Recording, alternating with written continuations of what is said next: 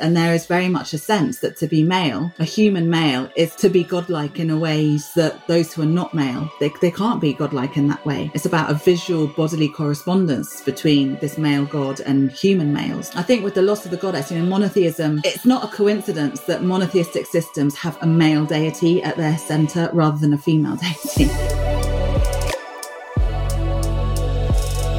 Hello, and welcome to this episode of Mother Unearthed, where we explore the lost history of the feminine. On today's episode, we have the amazing Francesca Stavrakopoulou. Francesca is a professor of Hebrew Bible and ancient religion at the University of Exeter in the UK. She's the author of a number of books, including her most recent, God and Anatomy, which was awarded the Penn Hessel Tillman Prize for nonfiction. Francesca's worked in television and radio, making various programs on religion, archaeology, and the Bible, including a very popular BBC documentary series called Bible's Buried Secrets. We get into some juicy conversation with her, including why humans love stories, misrepresented goddess symbolism, sex and Christianity, and that the story of Adam and Eve, one of the most influential stories in Western culture, has had a devastating impact on our perception of women and nature. We loved talking with Francesca and really appreciated her unique interpretation of the Hebrew Bible that's so completely her own. She's really brave to share it so publicly because it challenges the status quo on a deep level. We also thought it was intriguing to hear from a renowned biblical scholar who is also a self-identified atheist. Her unique insights truly elevate our understanding of these ancient texts. She's a trailblazer, and we hope you enjoy. I think we'll kind of just dive right into it. And one place we wanted to really start was storytelling and how important storytelling has been to humanity throughout our existence, right? It's how we learn from each other. It's how things get passed generation to generation. And I know in your work as a biblical scholar, you've done a lot of thinking about the primary religious stories that humans have told and shared. From your perspective, what is the Bible? How do you describe that? What even is it? Let's start there. So basically, when we talk about the Bible in Western cultures, we tend to, what we're referring to is the Christian Bible. And so the Christian Bible is a collection, a very kind of diverse collection of ancient Jewish literature. The first half, I say half, I mean, it's like 2/3,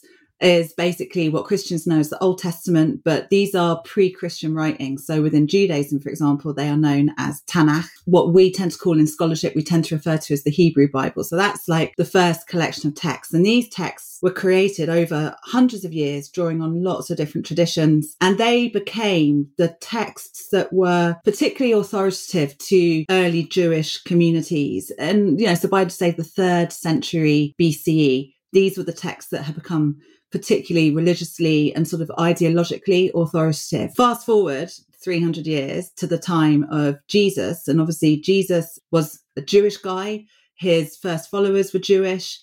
And the texts that they were reading, their scriptures, were these ancient Jewish texts. So Christianity started off as a Jewish cult, essentially. So even the writings that we now find in the New Testament, in the Christian Bible, they're written in Greek rather than Hebrew. Even though they're making all these sorts of claims about who is Jesus, what's his relationship to the divine, they're still being produced by groups that are essentially still Jewish. They're a subsect of Judaism. Essentially, the New Testament writings, a few hundred years later, were put together with the Hebrew Bible writings, and they've now formed the Christian Bible as we know it. They're very different in lots of ways in terms of, they're produced at very different periods of time. Like the New Testament texts were produced from the mid-1st century CE into the early 2nd century CE. So this collection of texts as a whole, it's almost like an anthology or kind of like an ancient library of authoritative writings. And they differ massively quite often in terms of their preferences, their kind of religious ideals. But they are the best collection of literature there is. I mean, the Bible has, whether we believe it or not,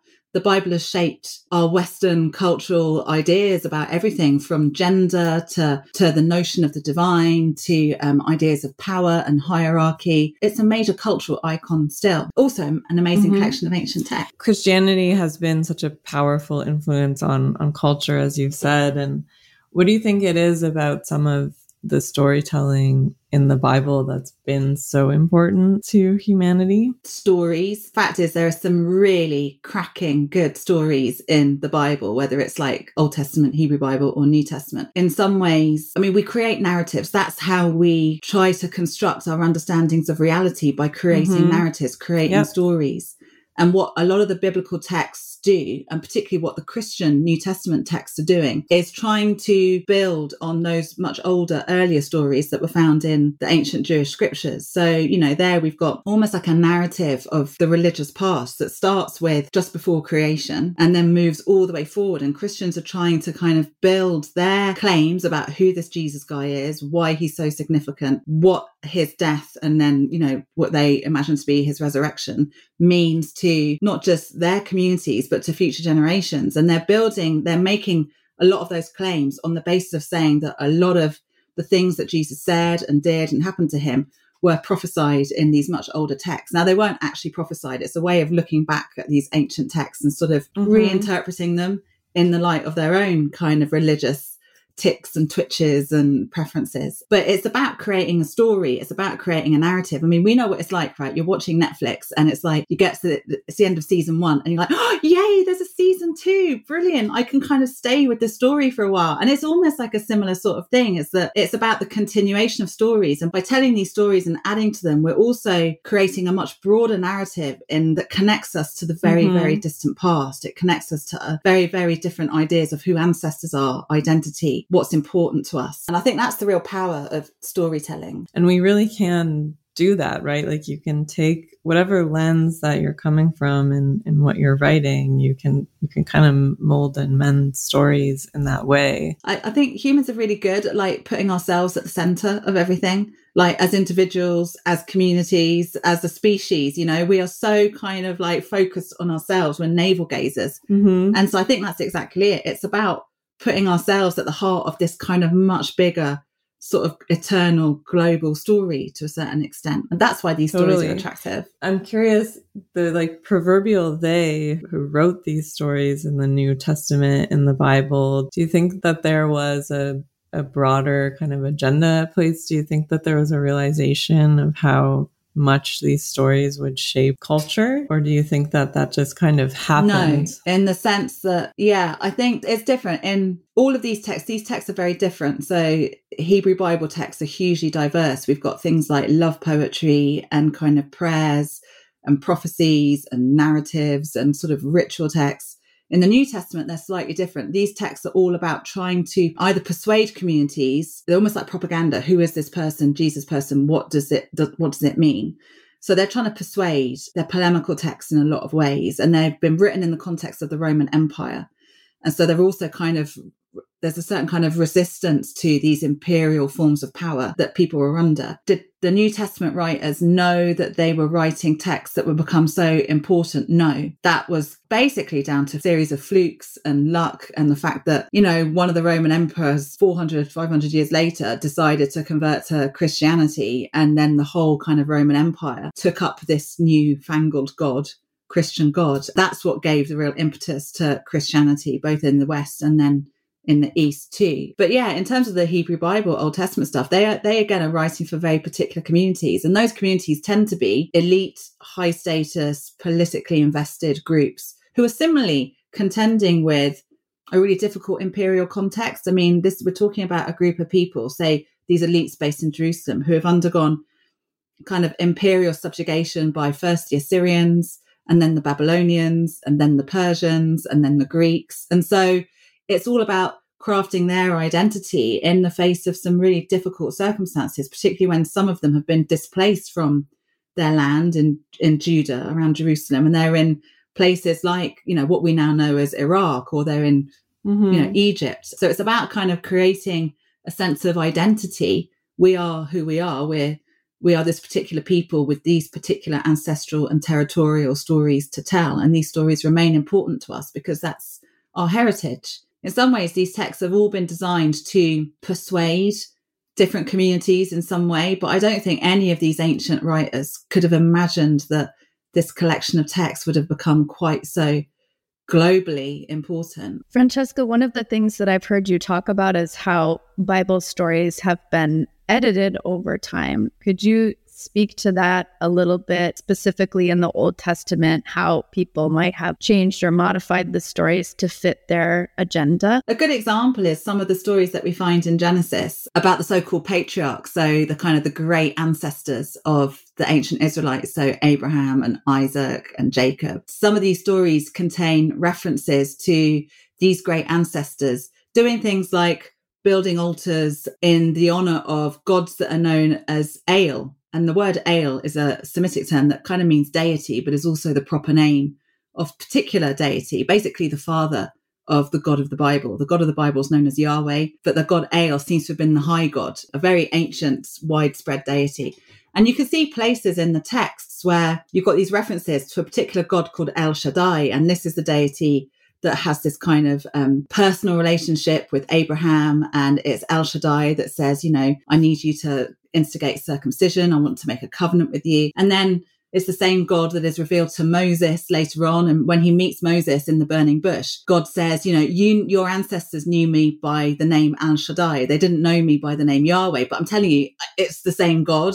And you're kind of like, it's not the same. These were separate deities originally. And what the biblical writers are doing are trying to they're spinning it to say, yeah, okay, El Shaddai was a separate deity originally from Yahweh, but we now identify this as being the same deity. And you can see these kinds of little clues in the text, like it's this kind of awkward, almost like an awkward kind of phrasing or a slightly different term that's being used. And it looks like, okay, this is an addition. This is a later gloss that's trying to smooth and harmonize these stories to better suit the more monotheistic agendas of later biblical writers, redactors, and compilers. So you do get some clear examples there of trying to harmonize the past with quite a different present. Yeah, I think that's a great moment to transition to one of the things that we wanted to talk to you about, which was the editing of the goddess out of the Bible. Could you speak to the history there of perhaps why she might have been edited out, the consort of Yahweh? We have Hebrew inscriptions dated to about the 8th century BCE. So around the time that some of this earliest biblical material was probably being produced. And these inscriptions refer to Yahweh and Asherah. And we know that Asherah was the Hebrew name of a really important and very ancient goddess. So across the Levant, so the area that we identify with today with modern day Israel, the occupied Palestinian territories, Lebanon, etc., Jordan. And we know that she was a really important goddess. And in older cultures in this region, she was the wife of this god El, the high god. But it looks like gradually as Yahweh as a deity became a more prominent member of an original ancient Israelite pantheon, so he kind of tended to eclipse, he took on the roles and titles and cult places of the father god El. And it looks like he also kind of took on the traditional consort of this god. So Asherah became the consort of Yahweh within ancient Israelite culture. But when you read the Hebrew Bible, we find Asherah's name all over it. I mean, over 40 times, Asherah is mentioned. But her name appears both as the proper name of a goddess, but also as the name of a ritual object that was probably a sacred tree. But every reference to her, almost every reference to her in the Hebrew Bible is very negative. So Israelites are absolutely condemned. Do not go off and worship, do not construct an Asherah, a sacred tree. This nasty king, Manasseh, he put a statue of the goddess Asherah in the temple of Yahweh. Now, this is obviously the place where you would have a statue of the goddess Asherah in the temple of Yahweh with her consort, but it's been twisted. It's been kind of vilified. So it reflects when these texts were being redacted and sort of reworked. By the point that they were being reshaped, the goddess had fallen out of favor because essentially this ancient Israelite pantheon, which had a male and female deity at its head, was gradually being downsized and reworked. I mean, some people call it the emergence of monotheism, so a shift from polytheistic, the worship of many deities, to just one. But really, it's about pantheon reduction. Yahweh gradually takes on all the roles of the other gods and goddesses in the heavenly realm. And Asherah is one of those who basically not only kind of loses her job in the heavenly world, gets demoted, but she's kind of vilified. And so she becomes this symbol of religious deviancy. And it's a real shame because we know that Israelites were worshipping Asherah. It was completely normal, like every other ancient community in ancient Southwest Asia at the time. You worshipped a number of deities, and And the worship of the goddess was such an important part of these cultures. And yet she's been vilified and almost erased, if you like, from the biblical version of the religious past. And what do you think are some of the consequences of that removal and omission of the feminine in these narratives, knowing how widespread and important they eventually became? I think it's had hugely damaging, in some ways it's been hugely damaging, I think, because the God that, Yahweh himself doesn't lose his, he is as gendered as the goddess was. This is a very masculine deity, and this is not just a masculine deity, this is a very alpha male deity. And so you get left with the idea, without the goddess, that somehow maleness, masculinity is somehow a divine trait, and there is no sense of femininity or the feminine within the heavenly realm. And more importantly, you kind of get these texts, as we'll kind of, I'm sure, talk about, like in Genesis chapter 1, where we're told that, man was made in the image of God. And there is very much a sense that to be male, a human male, is to have something to be godlike in a ways that those who are not male, they can't be godlike in that way. It's about a visual bodily correspondence between this male God and human males. And so I think with the loss of the goddess, monotheism, it's not a coincidence that monotheistic systems have a male deity at their center rather than a female deity, because these texts, these traditions, the power brokers were men, and these texts were written by men for men, and they're about men, and they've made their image of God in the image of themselves. And so the impact has been devastating, because it's these very same texts that for centuries since have been used to construct hierarchies of gendered power. And in that hierarchy, it's the male and the masculine that's at the apex. And those that are not male or masculine are lesser. So yeah, it's been devastating, I think.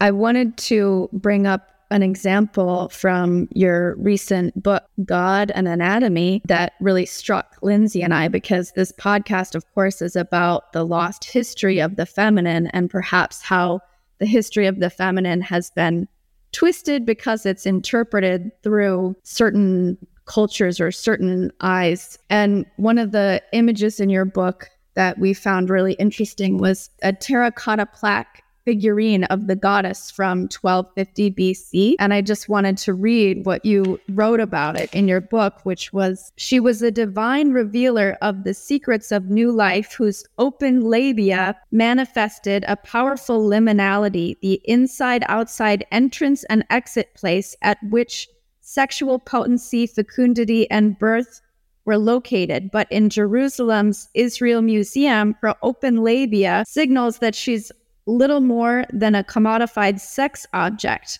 The figurine may represent Asherah, the sacred prostitute, reads the notice positioned next to her in the display case.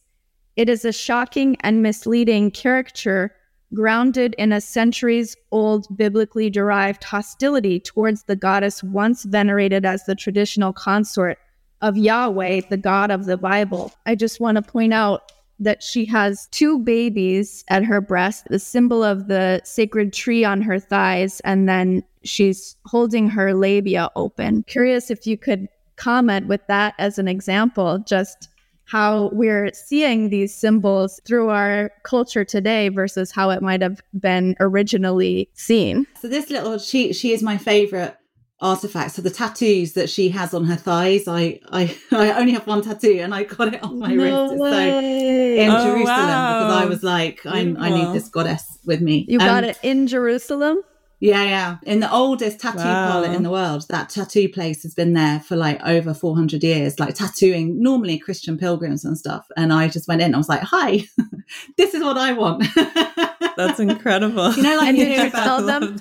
Yeah, I explained. Give me this goddess. Yeah, exactly. Pattern. I explained it to him. He said, I've never seen that before. That's amazing. And because normally when people go to Jerusalem, there's a thing called the Messiah syndrome, where kind of quite often Christian or Jewish people that are so kind of overwhelmed at being in this holy, sacred city that they kind of start to, they basically have these sort of alternate experiences of who they are. And they start to believe that are they the Messiah come again. And whereas for me, I'm a hardcore atheist, always have been, always will be. But for me, I was in Jerusalem, I was like, oh, I need the goddess. I need the goddess to be tattooed on me.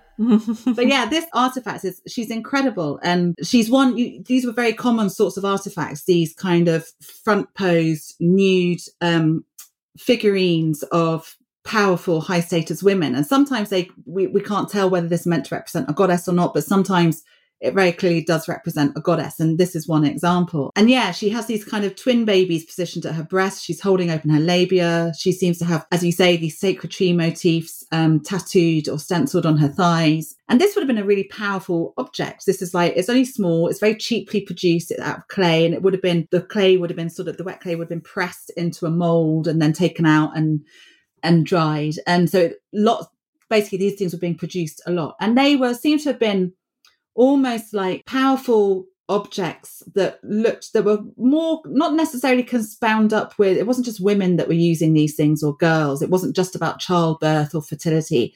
It was about well-being. It was about protection. It was about these sorts of objects attracted, if you like, the good things in the cosmos into the household. And obviously, the men in the household and the animals in the household, as well as the female members.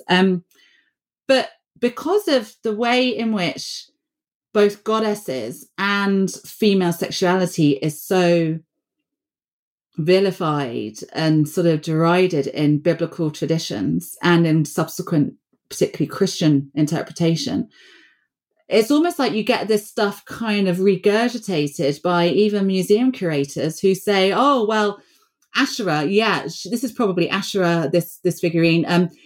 She was basically this kind of whore goddess, that she was a goddess who, when the biblical texts literally say, do not whore after Asherah, they took that's using a sexual, it's casting religious deviancy as sexual infidelity. You're meant to, because you're being unfaithful to Yahweh if you worship these foreign gods.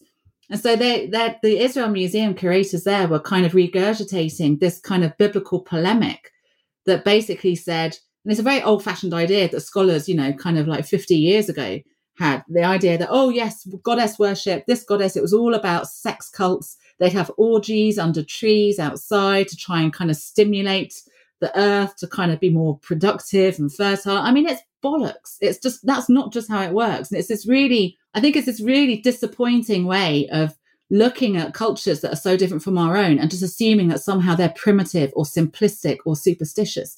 These are highly sophisticated ancient cultures. That's not the way they saw these things at all. It simply reflects the importance of this kind of feminine, the embodied feminine, if you like, and the kind of, that she was, like, women in particular held this role, both human and divine, they were the mediators of life and death. It's women's networks that helped, bring children, and they breastfed each other's children. They birthed children, they were midwives, but they were also the ones that played a particular role in helping the dead into the afterlife. They prepared bodies, they worked with bones, and so it's women. It reflects that very powerful role that women had in ancient societies in mediating between life and death.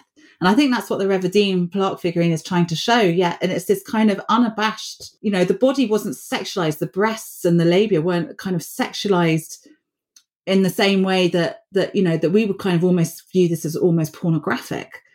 But our whole construct of what is pornographic is based on this vilification of our own sex organs, derived very much from sort of early Christian hostility towards sex and sexuality. And so this is just a glorious artifact. And yet it's been kind of completely misrepresented by saying, oh yeah, Asherah, she was a goddess of prostitution. She was a cult prostitute. There's no evidence of that at all in our sources. Yeah, fascinating. And it really hits that point home of like the lens in which we look at something impacts it so greatly. Another story we wanted to spend some time on with you, that's arguably one of the most influential stories of all time, is the story of Adam and Eve, which I know you've done a lot of writing on and thinking on. I mean, for those who maybe aren't familiar or need a refresher, could you start with a synopsis of what is this story of Adam and Eve, and we can dive in together. So we have this story in Genesis chapters 2 and 3, God planting a garden. And this is a very anthropomorphic view of God. Like God is kind of like this cultivator, this, he uses his hands, he's got a body,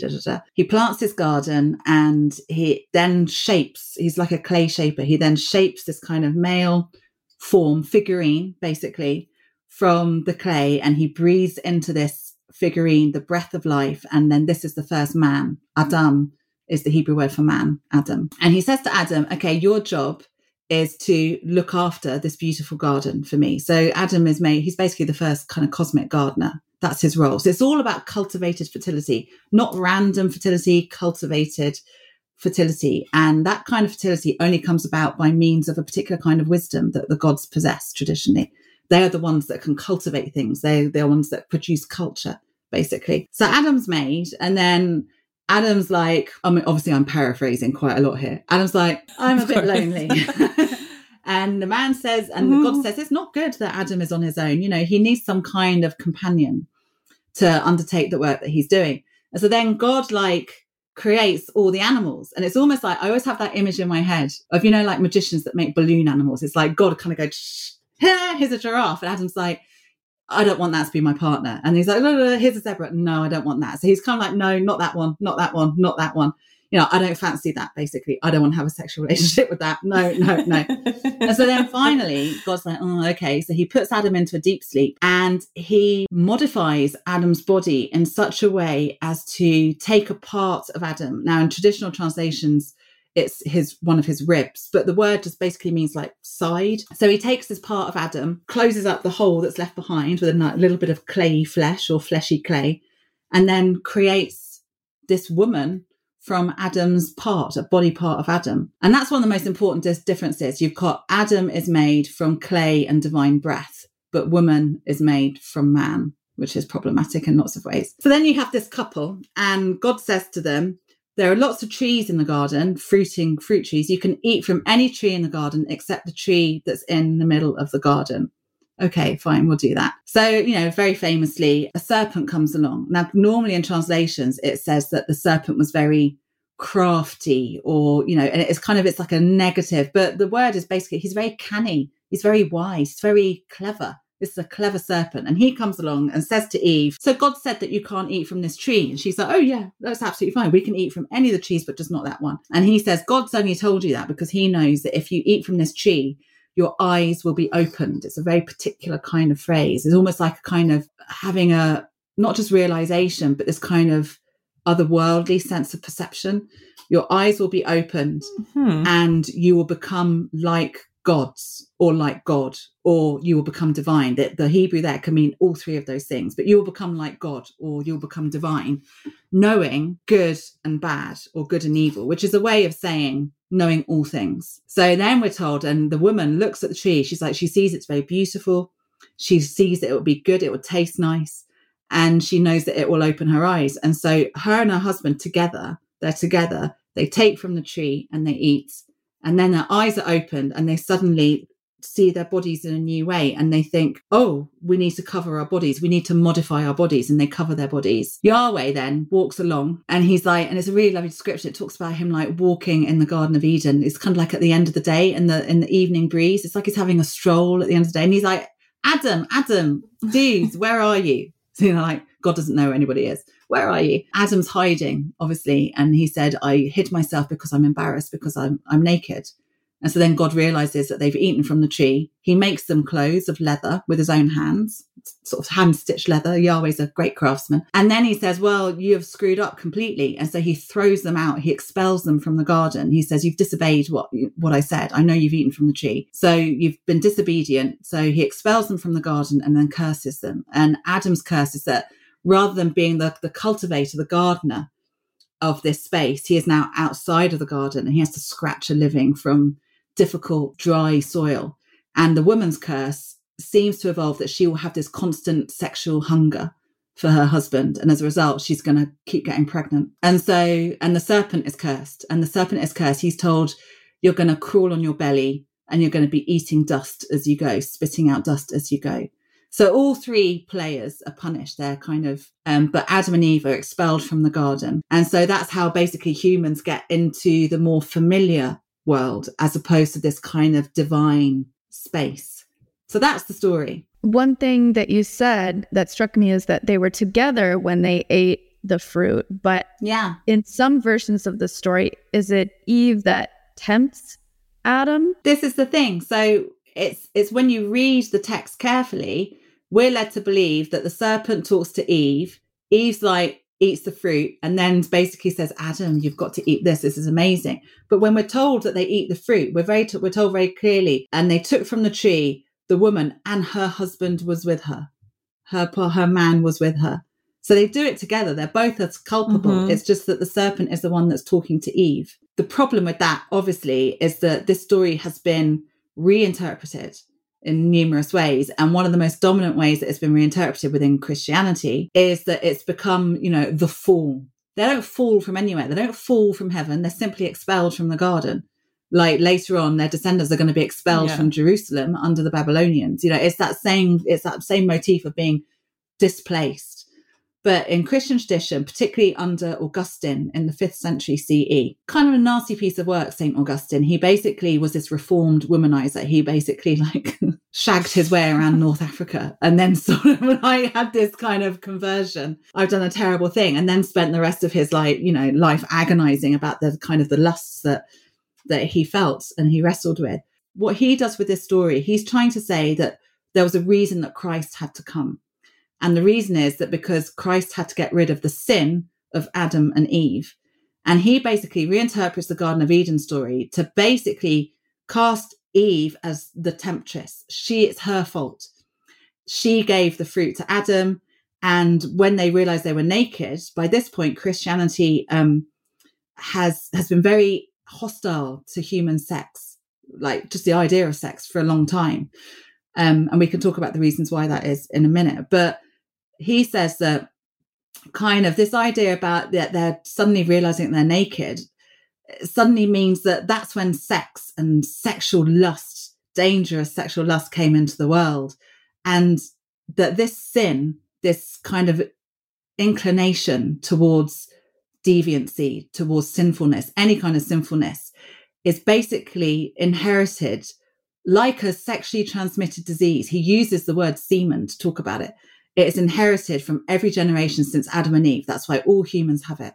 It's an STD, basically. And that's what renders us sinful. And so the reason that Christ had to come into the world was to basically cancel out the sinful nature of humanity. He becomes the second Adam, as St. Paul calls Christ quite often in his writings.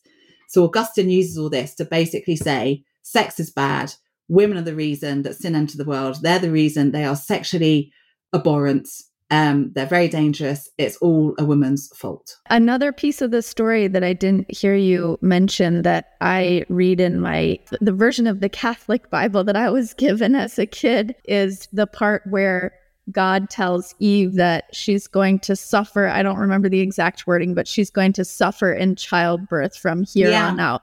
Where does that part come in? So that's at the end that's in the curses. So he curses all three at the end. So the man is cursed with having to scratch a living from unyielding soil. The woman is cursed for having this sexual appetite for her husband, but also, which means that she will have a lot of pregnancies. And when we read the Hebrew, it's quite ambiguous. You can read it to say, and you will have pain in childbirth as a result of your sin, or it means you will have a lot of pregnancies, and so therefore you're going to be in a lot of pain. So in other words, is it that originally childbirth wasn't painful until this curse from God, or is it that childbirth itself is the curse? You can read it in both ways. But that's where it comes in the kind of the curses at the end of Genesis 3. And the reason they're thrown out of the garden is that Yahweh says they've already eaten from this tree of the knowledge of good and bad, but we need to throw them out of the garden because they've been disobedient. But now they have this wisdom, this knowledge. They now might reach from this other tree called the tree of life. And if they eat from that tree, they will live forever and become like gods. So it's like there's two kinds of, it's almost playing on those two ideas of what is it that makes what does the God have that humans don't? It's wisdom and immortality. And so humans have already managed to get wisdom, but then God throws them out of the garden quickly before they can gain immortality as well. Yeah, this is all fascinating. And I know in your BBC documentary series, Bible's Buried Secrets, you shared that this story has helped shape the belief that human nature is fundamentally bad, which I think is also fascinating, right? It almost like, to me, brings up things of like, you know, this could be used in a lot of what you're saying in ways to just control people, control the population, control thinking. I'm curious if you wanted to speak more to that point as well, because I thought it was particularly interesting. Yeah, I mean, I think sometimes it's quite common to kind of, I mean, we know that religion and kind of doctrines and theological views can be used as a means of trying to disempower certain groups or trying to kind of keep control for an elite group or whatever. I don't think that's quite the way it necessarily works. I think this idea that, particularly within Christianity, that human nature is essentially bad, is essentially flawed. It is very much based on this particular interpretation of original sin that's been kind of retrojected back onto the biblical text. That's not what the story is about at all. It's about disobedience. It's not about some kind of fundamental human flaw in that sense. But I think in early Christianity, the very first Christians, they basically believed that the world as they knew it was about to end. That's what they thought. They thought that Jesus had died, Jesus had resurrected, he had ascended back to heaven and was about to come back with, in some versions, this kind of heavenly army that was going to overthrow all earthly kingdoms and empires, and this new kingdom of God would be established. And it would be like being in heaven. It was going to change the whole cosmos. And because of that, they thought that sex itself was pointless. There's no point in having sex because sex would be redundant in heaven because everyone's going to be living forever. So you don't need to procreate to kind of for humans to continue to exist. And so there's this very kind of antagonistic portrayal of sexual relationships and even marriage in a lot of New Testament texts, which basically, you don't need to have sex. You know, stop having children because the world is literally about to end. That's it. Stop. We don't need any more generations. This is something huge is about to happen. But obviously Jesus didn't come back. And so kind of people had to adjust their expectations and their kind of assumptions. And obviously people didn't stop having sex either in the first generations of Christianity. Otherwise, you know, they would have died out. Christianity became more accommodating to sex, but it didn't lose its sense that somehow sex was a marker of mortality. We die, and so you have children. It's the next generation that kind of perpetuate your existence, if you like. They're the ones that remember you, and then they die, and it's their children. Because in this heavenly kingdom that Christians thought was going to come, that no one's going to die. You're going to live forever. Even those who are dead are going to resurrect and live forever.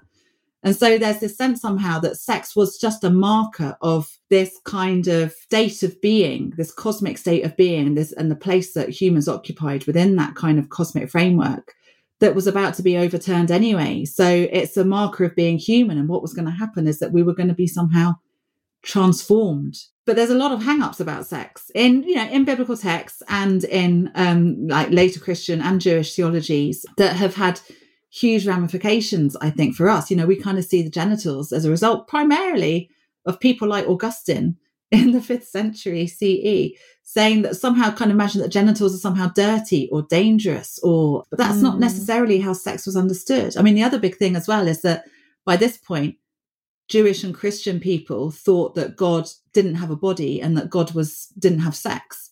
But when these traditions were first emerging, the gods had human-like bodies, they had sexual organs, they had sex, they were sexual beings. But by the time you get to kind of earliest Christianity, the idea of the divine somehow, of God being somehow sexually active was really problematic, because it's almost like that gap between what it is to be human and what it is to be a god has kind of stretched further and further and further away, which is why you need some kind of cosmic intervention by God to completely change the way the world has been. It's like a second creation, basically, and everyone's going to live forever. Can you speak a little bit to the way we understand how Eve's story has affected our view of women and also of female sexuality? It's interesting because Jewish tradition sometimes goes in a different direction from Christian tradition in looking at some of these stories. So within Jewish tradition, there's a story that Eve was the second wife of Adam. He already had a wife before Lilith. I mean, the name Lilith is basically the name of a much, much, much older Mesopotamian deity who was a real troublemaker. And she was the deity who was responsible for child death, basically. So cot deaths, stillbirths, that kind of thing. This was the fault of Lilith. But by the time, fast forward into the kind of early medieval period, and by this point, there's Jewish traditions that say that Lilith was the first wife of Adam. But she left Adam. She abandoned the marriage because she said to Adam, they were having sex. And she said, I want to go on top. Why are you always on top? I should go on top. We're created equal at the same time. And Adam's like, no. And she's insisting that she is of equal status and value as Adam. And he refuses to let her go on top during sex. And so she's like, screw this. And she abandons the marriage. Hebrew Bible? That's not in the Hebrew Bible. It's in later Jewish traditions. But the reason why the Lilith story is interesting, so Lilith abandons the marriage in this later Jewish interpretation of the story. And it's then that Yahweh then creates Eve. And this is creating, I think that's why they interpret her as being created from Adam rather than being made in the same way as a man. She's made in a completely different way. And I think it's because, and it's this emphasis on the wife, there is something inherently disobedient about women. So Lilith was disobedient because she was insisting that she was equal to her husband. I mean, that's a view that very much sits very comfortably with us today as modern women. Didn't sit so comfortably with people in the last 2,500 years. Eve becomes this kind of cipher of disobedience. She is the one that the serpent talked to. She is the one that was targeted by the serpent. So does that mean there is some inherent weakness or vulnerability or gullibility in women, that they would listen to this serpent rather than, being obedient to God, a male, and to her husband, another male? Whereas in Christian tradition, as I've said, it's very much this idea that somehow it was all women's fault, that humanity suddenly realized that their childlike nudity that we were initially created in was somehow problematic. And it's because of sex, that it's women that by Eve eating from this tree, she introduced, they suddenly become ashamed and embarrassed of their bodies. So they lose their childlike innocence. And so for a lot of Christian theologians, that's Eve's fault, that we lost our childlike innocence, frolicking about, like happy naked kids in God's garden. All of a sudden, we suddenly become aware of the sexuality of our sexual organs, and that's Eve's fault. Then we start having sex. That's Eve's fault. Sex is therefore bad because it got us kicked out of the Garden of Eden.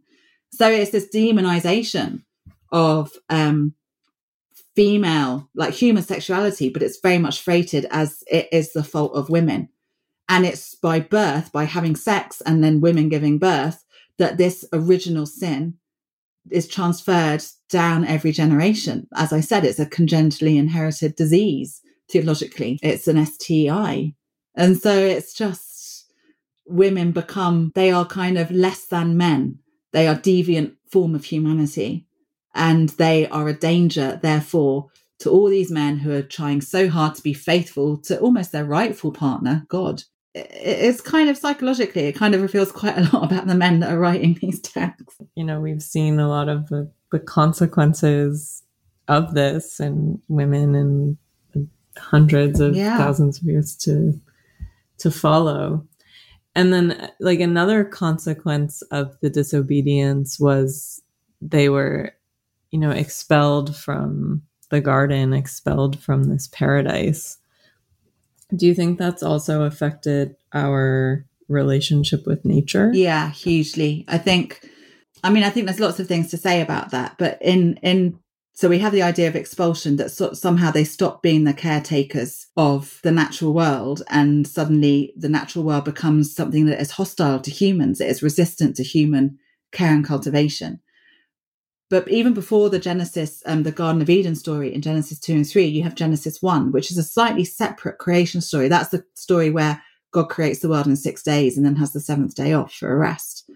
And in that story, when he creates humans and he creates the man and the woman at the same time, in that story, he also blesses them with fertility.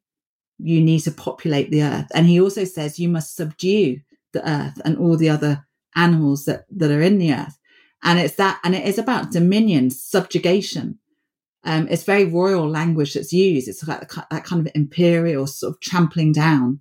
And those texts are the very texts that have also underscored particularly later Christian empires, the European Christian empires, where people went out and they plundered not just other people and enslaved huge numbers of other people, but they plundered and enslaved the earth and its resources. And it results in things like, the commodification of animals for food. It's just, so you can trace a direct line of connection between the environmental emergency that we're in today, some of these, and the interpretation of these texts that render humans somehow not just the superior animal, but they are to act like God on earth, and they are to suppress disorder, and they are to cultivate, and just basically they are the rulers of the earthly realm, and that their lives eclipse all other kinds of life in the earthly realm, which is horrific. It's horrific.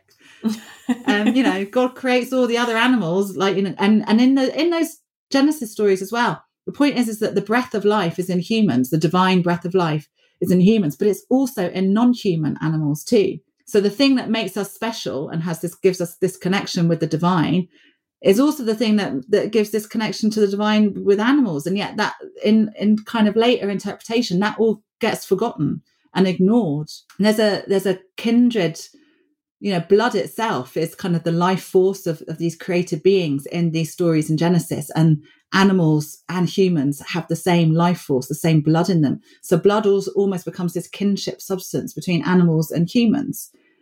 And, and humans are told, yes, you can eat animals, but don't spill their blood. Don't kind of eat their blood. Think about the ways that you're not just slaughtering them, that you are dispatching a life in a particular kind of way, which is why, within Islam and Judaism, for example, like the way that you slaughter an animal for meat is so important, because it's about a reverence for that animal's life, rather than the kind of mass-produced, commodified animal lives that are slaughtered in secular contexts. And we just see them packaged in plastic in supermarkets. I mean, it's just, we're removed completely from the sanctity of animal life. Do you think we'll ever see new powerful stories emerge, or are we too far gone at this point? I think it's interesting that, there's this whole debate at the moment, isn't there, about the dangers of AI and, can AI become and create and trigger new religions? I suspect it probably can, because it's so much about, if we're no longer able to judge what is our reality, our truth, and all of those things are quite constructed, obviously, but our reality, our truth, then, what does that, could it really be that, AI can become more powerful than humans? And if so, what does that do to us and to our ways of managing and responding that kind of AI superiority? But then on the other hand, because of our technological advances, I say advances, I don't think it's too great to advance too much in some ways technologically, but what happens? How is it going to change? If we find life on other planets, for example, I mean, we can't be the only living things in the universe. That's, who knows? I'm not talking about little green men, but, it seems likely that there is life elsewhere. So then how does that change our human-centric sense of ourselves in terms of the religions that we have? Our religions are all about humans are the most important things. How is Christianity going to recast itself? Well, what's God's relationship with those living beings? And, did they have their own kind of revelation of God or Christ or whatever? So I think in that sense, we certainly have the capacity for the generation of incredibly interesting new stories about origins and the otherworldly and what it is that we mean by divine. But I don't think we ever stop telling stories and stop reinventing stories. There's always new things to say. Absolutely. And it will be fascinating to see what comes of that. And I think AI is such an intriguing example, right? So one last area we wanted to spend some time with you on while we have you, Francesca, is a lot of the misrepresented symbolism beyond even the story of Adam and Eve, just in general around female symbolism. We touched on that a little bit with the figurine you highlighted in your book. One symbol, for example, is the serpent, that's often associated with femininity and the divine feminine. How do you think the serpent has been misrepresented in religious interpretations, or what is really the true meaning of the serpent based on your knowledge? There's never a true meaning. Like all of these symbols are multivalent. Like a sacred tree often represents a goddess, Very good but point. often can represent lots of other things. It can represent a holy site or whatever. And serpent symbol is exactly the same thing. It's multivalent. I mean, we do see in the cultures that gave rise to the biblical texts, we do see a tendency to associate in some of those cultures the serpent with kind of immortality, but primarily, and that kind of makes sense. Serpents shed their skin, they kind of carry toxins in their bodies, and yet are not affected by these toxins. So you can kind of see how some of these ideas come about.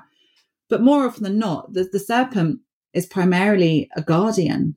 And I think that's what's interesting. Like, even if we think about the Adam and Eve story, the serpent there, we're told that his punishment is that he's going to have to crawl on his belly and eat dust. And everyone kind of says, oh, this is because serpents were probably more like lizards. And God says, right, you're going to lose your legs and you're going to have to crawl on your belly.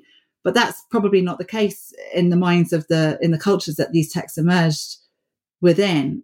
What we find throughout the Hebrew Bible, and we've got lots of kind of iconography that reflects this across the region, is that the serpent is probably best understood as almost like a guardian of the garden, or a guardian of the deity, or even a guardian of the tree. And he would have been a winged, fiery serpent. This serpent had wings. And so when he's punished at the end by saying, you shall crawl on your belly, he's not losing his legs. He's been stripped of his wings. That's why he's kind of crawling on his belly. And so, but the serpent is a seraph, basically. So, you've heard of the seraphim, like cherubim and seraphim. So the seraphim are a class of divine being in ancient Israelite religion and in the Hebrew Bible. We find them in Isaiah 6, for example, who accompany gods. They're kind of like guardians or kind of accompaniers of gods, including Yahweh.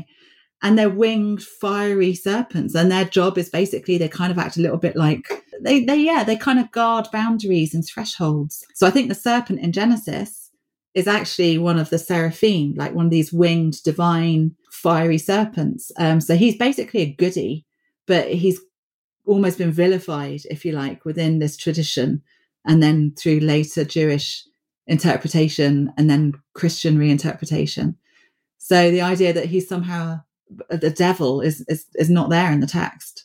In your BBC documentary, you talked about how perhaps the serpent was made into a negative symbol because someone in power was trying to suppress snake-worshipping cults. I see a parallel between that and then also how certain people in power were trying to perhaps suppress the story of the goddess as well. And then it's curious to me that the tree and the serpent are both sort of forbidden or negative symbols in the story of Adam and Eve. Can you speak about that? Yeah, I mean, there are some scholars who have argued that what we've got in the Garden of Eden story is basically started as a goddess myth, because quite often in the iconography, so in the visual cultures of these societies, very often you have not just the naked female goddess figure, but also the sacred tree. And often, sometimes she's holding two serpents, or there's a serpent. So it may be that this kind of the seeds of this story, if you like,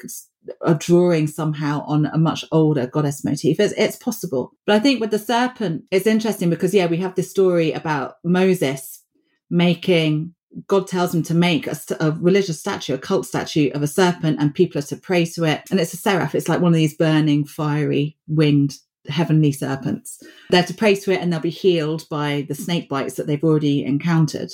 And then we're later told in the Hebrew Bible that statue that Moses made was set up in the Jerusalem temple.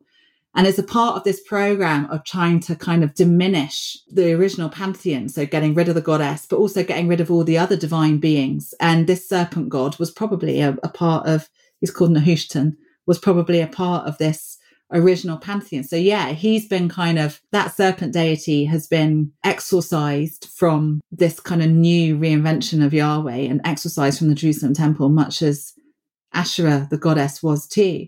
So I think it's part and parcel of the move towards monotheism. So it's not necessarily that, oh, it's a serpent, therefore it's bad and it's dangerous and it's deviant, don't worship it. Nor necessarily, oh, it's a goddess, she's terrible, let's not worship her.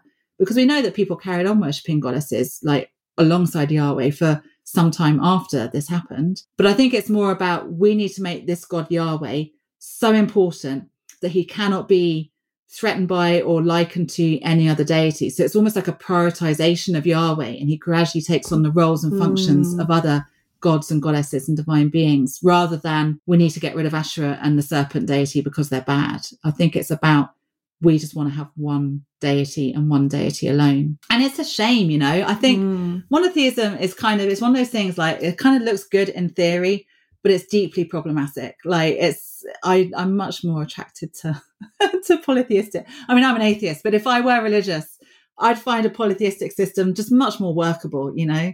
They've all got their special portfolios of, like, you know, I deal with the kind of like fertility, I deal with, you know, what to do if you can't find your car, I deal with, you know, that kind of stuff. They have their specializations. Yeah.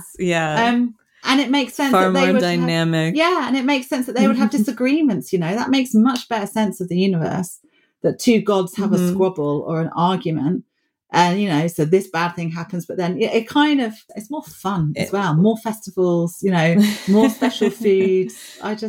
Yeah. It's interesting what you're sharing too about, you know, a lot of this may have been the prioritization of Yahweh, because we see a lot of symbols that originally were empowering to the goddess get completely kind of turned around. And as we've talked about a few times in this conversation, it's important to see how multifaceted different things are. But we see this with like Friday the 13th, which to my understanding was originally kind of a goddess day of worship and is now this unlucky kind of evil day.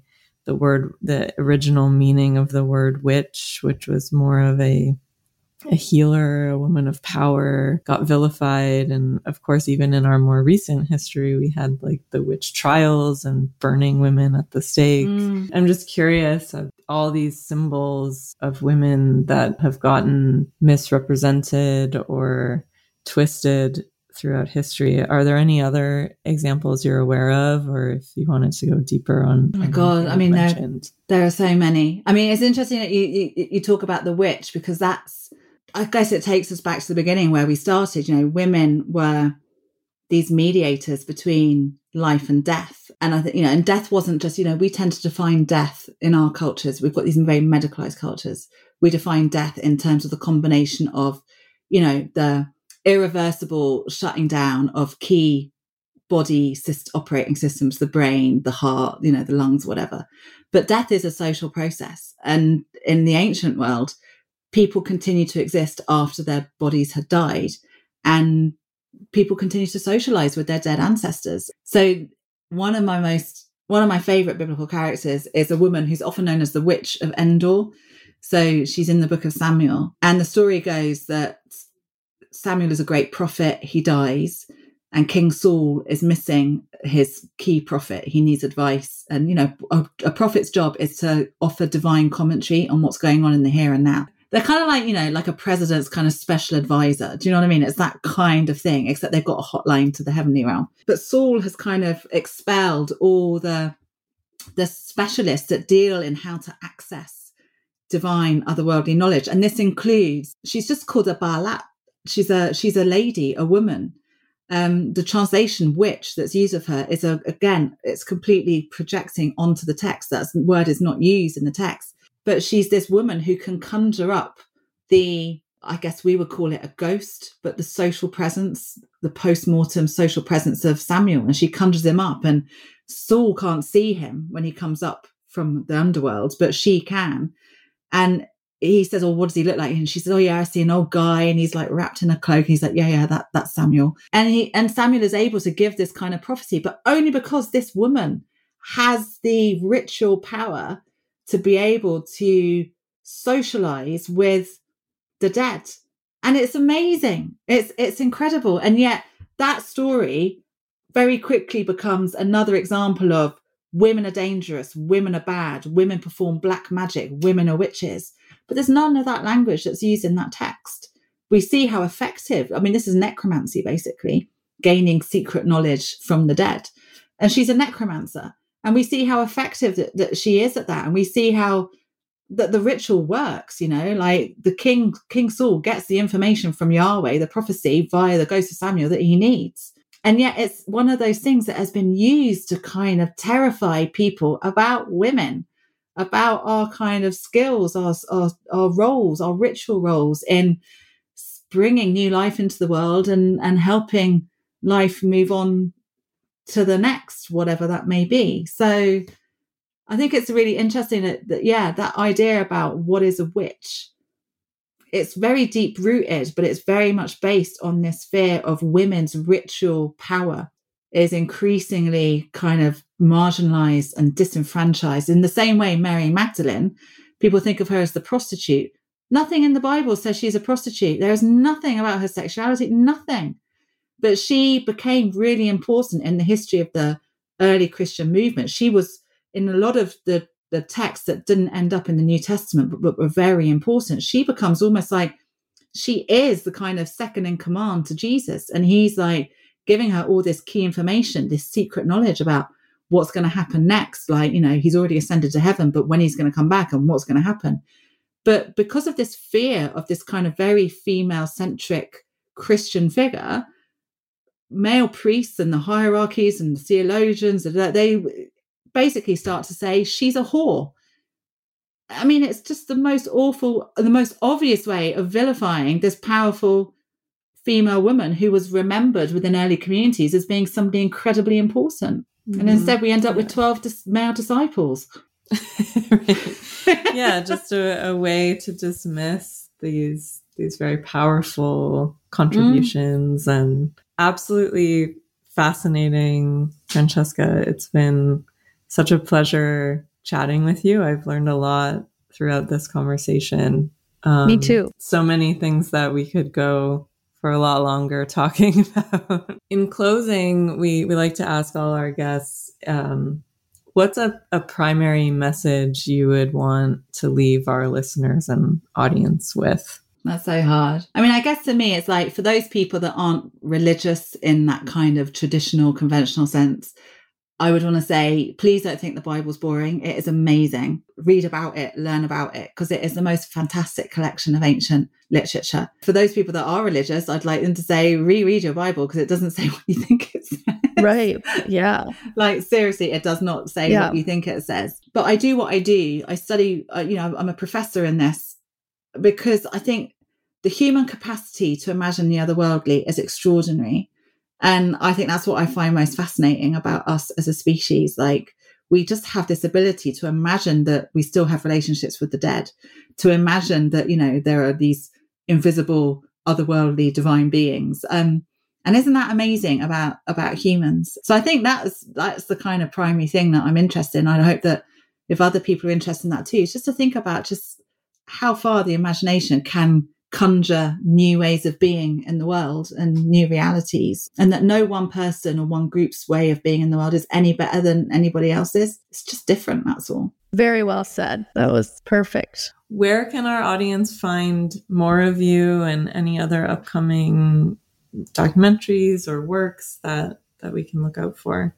At the moment, I'm just about to start writing a new book, so I'm going to be hunkering down. But yeah, there's loads of my stuff on, just Google me. My name is very distinctive. Just Google me and you can find loads of my stuff on YouTube, like other TV shows and interviews and stuff. And I'm on Twitter.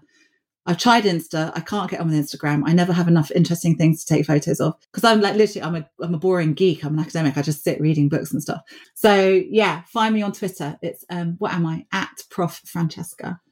And I'm usually saying something provocative or something on Twitter. So yeah, find me there.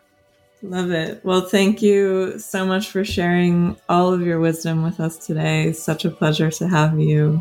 And cheers. Thank you. Thank you so much for having me.